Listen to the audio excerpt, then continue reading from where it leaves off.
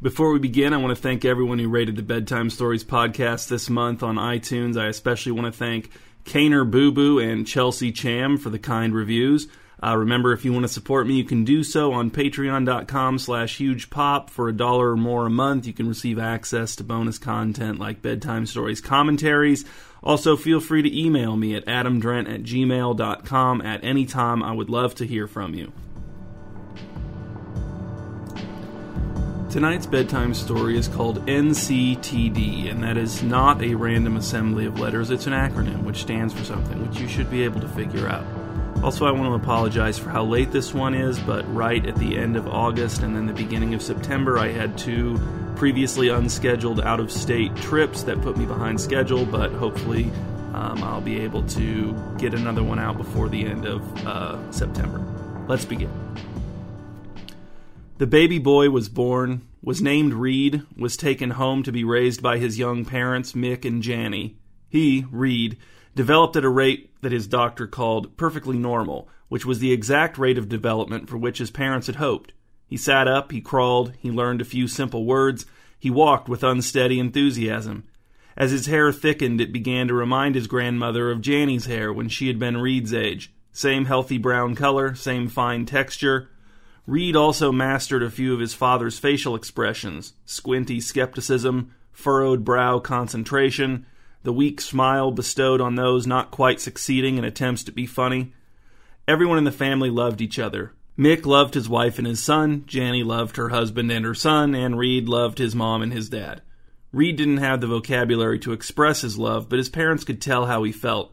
It wasn't just that he was dependent on them for his survival. It was obviously more than that. On a late summer evening, the family gathered around the kitchen table for a meal.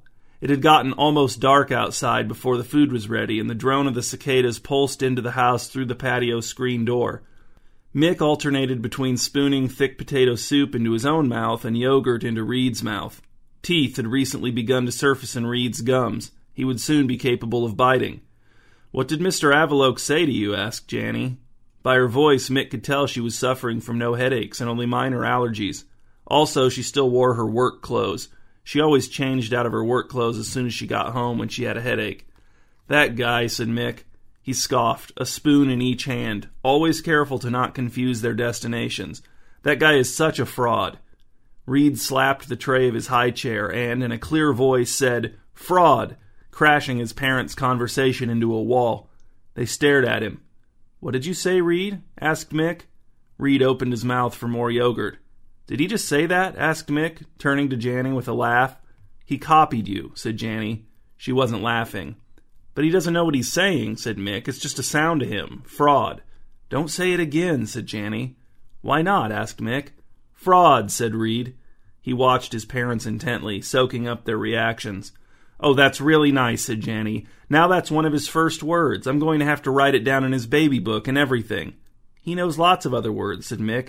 "He knows 8 other words," said Janny, "so this is still one of his first 10 words. "Well, so what?" said Mick. "No one cares what a baby's 9th word is. Anyway, he'll forget about it soon. It's not going to have any staying power." Janny watched her baby son, who was looking over his shoulder at the doorway to the darkened living room, at nothing. "I hope you're right," she said. "He'll learn about negativity soon enough. I don't want it to be too soon. I don't want it to be from us." Reed heaved a tiny sigh as he turned back to the family dinner. "Fraud," he said. After work the next day, Mick went to his parents' house to pick up Reed. When Mick arrived, Reed was asleep on a blanket on the floor of Mick's father's home office. "How was he today?" asked Mick in a low voice, looking down on his slumbering son from the height of 6 feet and 2 inches minus the height of his forehead. "He was in a great mood all day," said Lorraine, Mick's mother, "very talkative." She flashed a smile of freakish brilliance, the product of a process she kept secret from even her own husband, whose smile was dull gray. Her white jeans bunched at the tops of the hiking boots she wore at all times in order to maintain maximum ankle support. "Oh," said Mick. "What was he talking about?" Lorraine laughed. "The usual mix of babble and his words. He got a lot of mileage out of his new word, that's for sure." Which new word is that?" asked Mick. "Frog," said Lorraine. "He was very happy to showcase that one, although he doesn't seem to know what it means. I showed him pictures of frogs and he didn't seem to grasp the connection. He He looked at me like, why is this old lady showing me these wet green blob creatures? He made your exact face, too, Mick. It was a classic Mick face. He wasn't saying frog, said Mick. He was saying fraud. Lorraine wrinkled her face in distaste. Fraud? Why would a baby be saying that? Because he heard me say it last night and he copied me, said Mick. Well, that's not a very cute thing for him to be saying, said Lorraine. Now I regret praising him for it. I really thought it was frog. It never occurred to me that my grandson might be saying fraud. That's very disappointing. Mick sighed. It doesn't seem like a huge deal to me, but Janny's ticked off about it too. She hates it. Hate, said Reed, looking up at his father and grandmother from the floor. Now look what you've done, said Lorraine. I didn't even know he was awake, said Mick. Ticked off, said Reed. Oh no, said Lorraine. Is that his first phrase? I don't understand how he does that, said Mick. How does he only pick out the negative words? Negative, said Reed. It was his first 3-syllable word. Janny had gone pajama shopping on the way home from work, and she and Mick wore their new pajamas as they readied themselves for bed. Mick could tell he was really going to like the new pajamas once they were laundered a few times. Even not quite broken in, they were comfortable, but not the kind of pajamas he'd be embarrassed to be seen in. If an intruder broke into the house, Mick overpowered and subdued the intruder, and then didn't have time to change clothes before speaking to the authorities about the incident. I love these pajamas, said Mick. They're so comfortable, and I can tell they're well made, comfortable and durable. I'm amazed you only paid $30 for them. That's such a good value. Incredible value, considering how great they are. Janny gave Mick a sad smile from across the room where she was opening her bottle of melatonin gummies. I'm glad you like your pajamas, she said. I like yours too, said Mick, confused by her smile's sadness. Janny shook her head and turned away. What? Asked Mick. What's wrong? Nothing's wrong, said Janny. It's just, why can't you talk like this in front of Reed? Talk like what? Asked Mick. You're being so positive right now, said Janny, but Reed's asleep in his crib, so he's missing it. Mick was irritated. You want me to save my enthusiasm about my new pajamas until Reed's around to witness it? It isn't about the pajamas, said Janny. It's about the words you're using. Love, comfortable, good, great. Those are the kind of words I'd be thrilled for Reed to learn from you. I'm sure I've said all of those words in front of Reed before, said Mick. Maybe he just doesn't like those kinds of words. Come on, Mick, said Janny. Our baby doesn't have a predisposition to dislike nice words. If he doesn't like them, then he's learned not to like them. From me, said Mick. That's what you're saying. Well, he didn't learn to dislike nice words from me, said Janny. This is ridiculous, said Mick. From the nursery came the sound of whimpering. Reed was awake and not pleased to find himself alone. I'll get him, said Mick. No, said Janny. I'll get him. I'm closer to the door. She hadn't been closer to the door until she crossed the room to it while claiming to be closer to the door, but Mick let her go. He sat down on top of the comforter on the bed and leaned back on the pillow propped against the headboard. He tried not to fume. He tried not to be a negative person. From the other room he heard Reed's fussing subside, then silence. A moment later Janny appeared in the bedroom doorway. She did not have Reed with her. She wiped at the corners of her eyes with her pinky fingers. Her new pajamas drooped from her shoulders. I walked into the nursery, said Janny. She paused to collect herself. And Reed looked right at me, said, ridiculous, and went back to sleep. There's no way he heard me say that, said Mick. He was in the other room.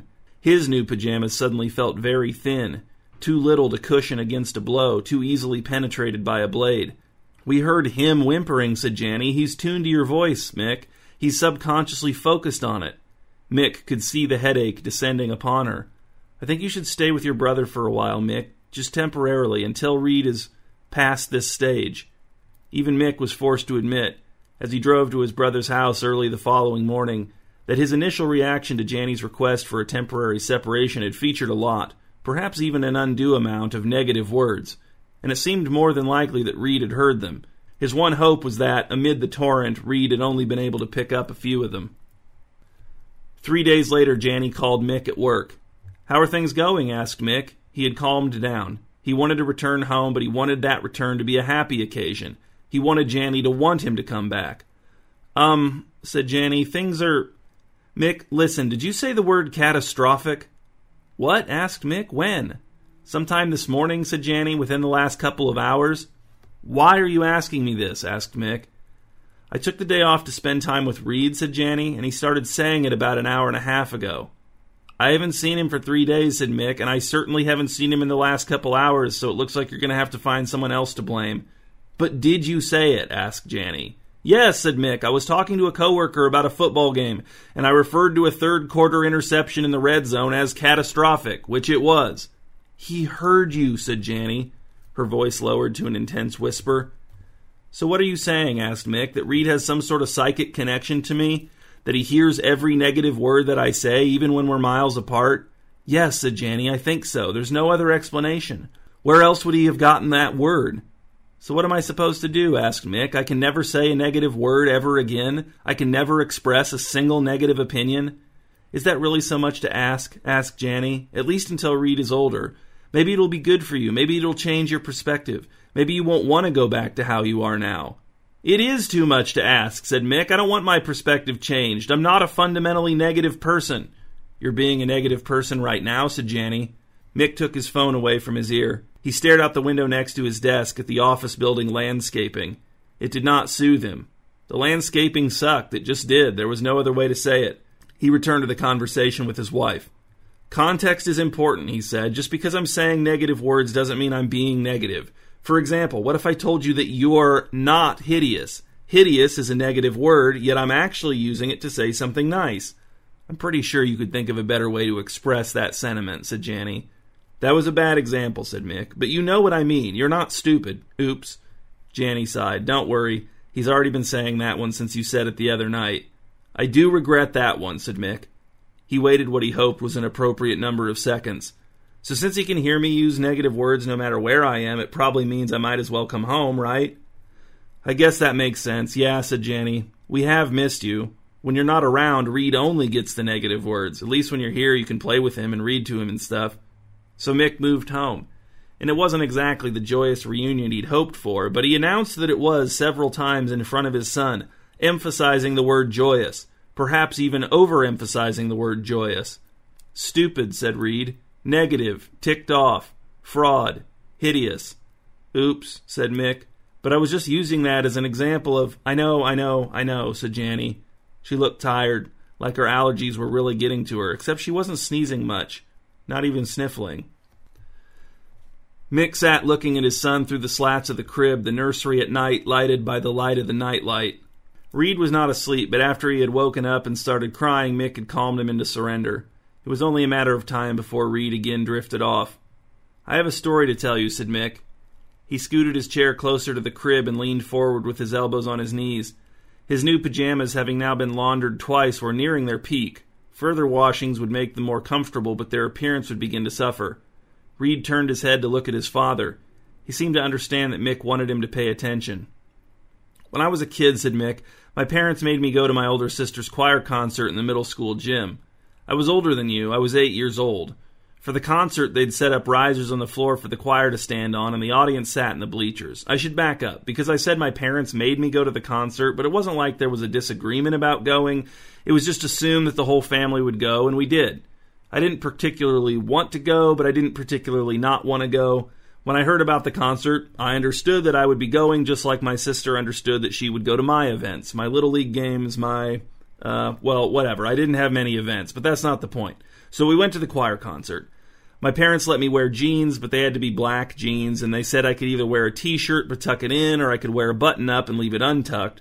Although they made it clear that their preference would be for me to wear a button-up shirt and tuck it in, which I easily could have done just to make them happy. But at that age, I was always negotiating with them, and what's the point of negotiation if you don't take advantage of the terms you win for yourself? So I wore a button-up shirt, but I left it untucked. But when we got there, I noticed that pretty much everyone else, including most of the dads, was dressed more casually than I was.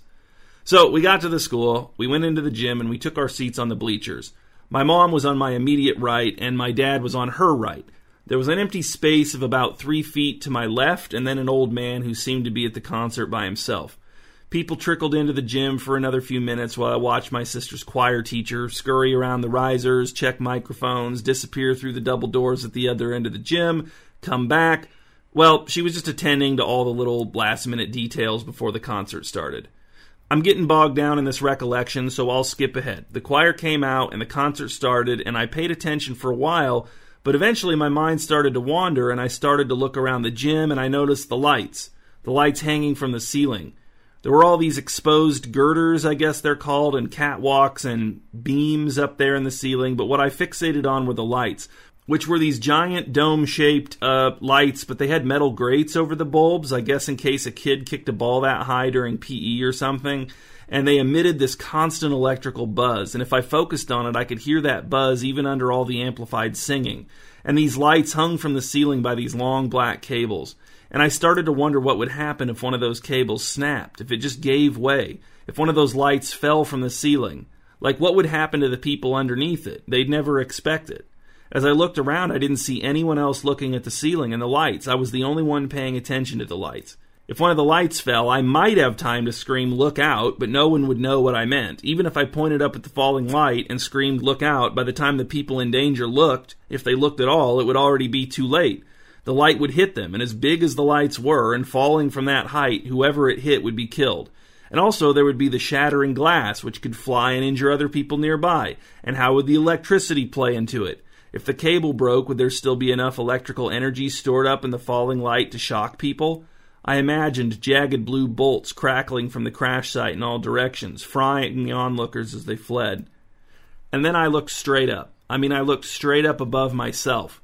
And there was a light right there, hanging 30 feet up directly above my head, as if it had been specifically positioned there to crush me if it were to fall. And it hurt my eyes to look at it, but I had to keep watch, because who else would? Who would yell, "Look out" at me if the cable were to snap? I needed to be ready to leap aside at the first sign of the light's cable giving way. Because, see, Reed, son, I was no longer worried about the possibility that the light might fall. I was now convinced that it would fall. That my being there and noticing the lights and thinking about them falling and then noticing the light directly above me, that all of these elements had come together to make the fall of the light above me inevitable. I thought about moving into the empty space on the bleacher to my left so that when the light fell, I would not be directly underneath it. I would have more margin for error when it came to getting out of its way. But I couldn't make myself move. It felt wrong. It felt underhanded, sneaky. As if by vacating my role I would actually be inviting disaster upon someone else, that my selfishness would cause a different light to fall on someone who wasn't prepared at all, someone who was fully fixated on the mediocre singing of the middle school choir. So now all I had to do was wait and watch. My neck hurt, my eyes watered, and I tried to focus them on the ceiling beyond the light without losing concentration on the light itself. At one point, my mom noticed what I was doing and told me I was being rude, that I needed to watch my sister, but I told her I couldn't, and I suppose she didn't want to have an argument in the middle of the concert, so she let it go. It's easy now, Reed, as an adult, to look back on this story and say, oh, I was being irrational, I was being paranoid, I was being negative in a way, because I was fully expecting this light that had hung from the ceiling for decades to suddenly decide to fall right when I was sitting under it, and I was expecting to get crushed to death by it unless I did something about it, unless I saw it coming in time and dived out of the way. Mick paused his story. Reed was still awake, still watching him. Well, the light fell, said Mick. I know the song the choir was singing when it fell, because my sister, when she tells the story, always says that it fell right in the middle of well, now I forget the name of the song, but if you want to know, you can ask your aunt when you get older. Anyway, the light fell, and I was way too slow to react. I'd been watching the light and anticipating its fall for so long that when it finally happened, I thought I was imagining it. And when I realized I wasn't imagining, I forgot which way I intended to lunge, which should have been obvious given the open space on my left, but anyway, I was too slow to react, and the light landed right on me. It was a direct hit. It couldn't have hit me more squarely if it had been aimed by some kind of expert light dropper. But you've probably noticed, Reed, that I'm not dead. I've never been dead either. And maybe you're thinking that I was seriously hurt, but a couple decades have passed and I'm all healed up. Maybe you're thinking I've got some scars, but they just happen to be on places on my body that you've never seen. And that kind of conjecture is fair. It makes sense, but it's not accurate, because when that falling light struck my body, it broke apart into hundreds of pieces as if my body, the body of a scared little boy, were a block of solid cement, except even stronger than that, because even a block of solid cement would have gotten surface scratches from the falling light. But I didn't even get scratched. I obliterated that light, Reed, just by sitting there. And it isn't that I'm impervious to injury, if that's what you're thinking, because I've been hurt plenty of times since then. Actually, while we were finishing this very nursery, a can of paint fell off of a ladder and hit me in the back of the head while I was taping the baseboard and gave me a severe concussion. But in that one moment, something about the way I was sitting, the way the light hit me, I don't know. I should have been crushed to death, but I was not crushed to death. Reed blinked at his father and said, crushed to death. As far as Mick knew, it was Reed's first three-word phrase. No, Reed, said Mick. Not crushed to death. Crushed to death, said Reed. Not crushed to death, said Mick. Not crushed to death. Reed considered this for a long time. Mick could see the gears turning in his little round head. Then Reed said, not crushed to death. It was his first four-word phrase as far as Mick knew. Exactly, said Mick. He couldn't wait for Janny to hear Reed's new phrase. She was not going to be upset. And not only that, but she was going to be thrilled. A few days later, Mick stopped by his parents' house on his way home from work to pick up Reed. How was he today? Asked Mick. Oh, his usual self, said Lorraine with a smile, brilliant as ever, though Mick was starting to become inured to its brilliance. He's out back with your father. Gotta take advantage of the nice days while we have 'em, said Mick. Yes, said Lorraine. How was work? It was dreadful, said Mick. Dreadful, said Lorraine. Where did you hear that? Where did you get that word? What do you mean? Asked Mick. I've never heard you use that word before, said Lorraine. You certainly didn't hear it from me. I'm a grown, educated man, said Mick. You think I only recently learned the word dreadful? I know where you picked it up, said Lorraine. You heard Reed say it, and now you're copying him.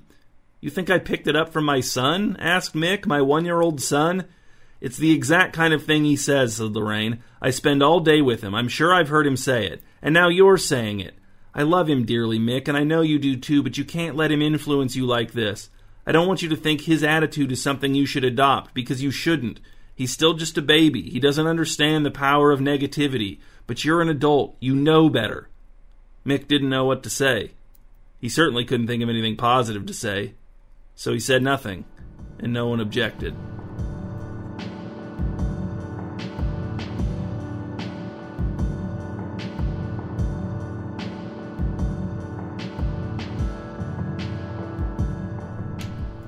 These are the discussion questions for bedtime story number 220, NCtD. Number 1. How do kids always manage to pick the bad words out of stuff they hear adults say, but they never manage to pick out good stuff like world peace or free refill? Number 2. What were your first 10 words? What was your first 2-word phrase? What was your first 3-word phrase? What was your first 4-word phrase? Number 3. How negative were you about your life, your relationships, and the state of the world when you were around age 1? Number 4. What right does your own child have to force a change of perspective on you? What are some good ways to resist your child's attempts? And number 5. Have you thought of some insulting things that NCtD could stand for instead of what it actually stands for, which is the phrase not crushed to death? Do not share them with anyone.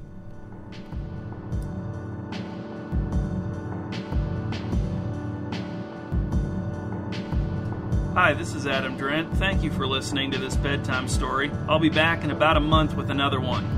There are a ton more you can listen to on iTunes, or you can listen to them, read them, and even answer discussion questions about them on hugepop.com. There you can also find a link to the music I make as the Mispronouncer. I also have 2 podcasts that are not necessarily defunct, but which are certainly on extended hiatus. They're called Out of All Doors and One Man's World, and both of those are on iTunes as well. If you'd like to donate to my Patreon, which will allow you access to a variety of bonuses, you can do so at patreon.com/hugepop.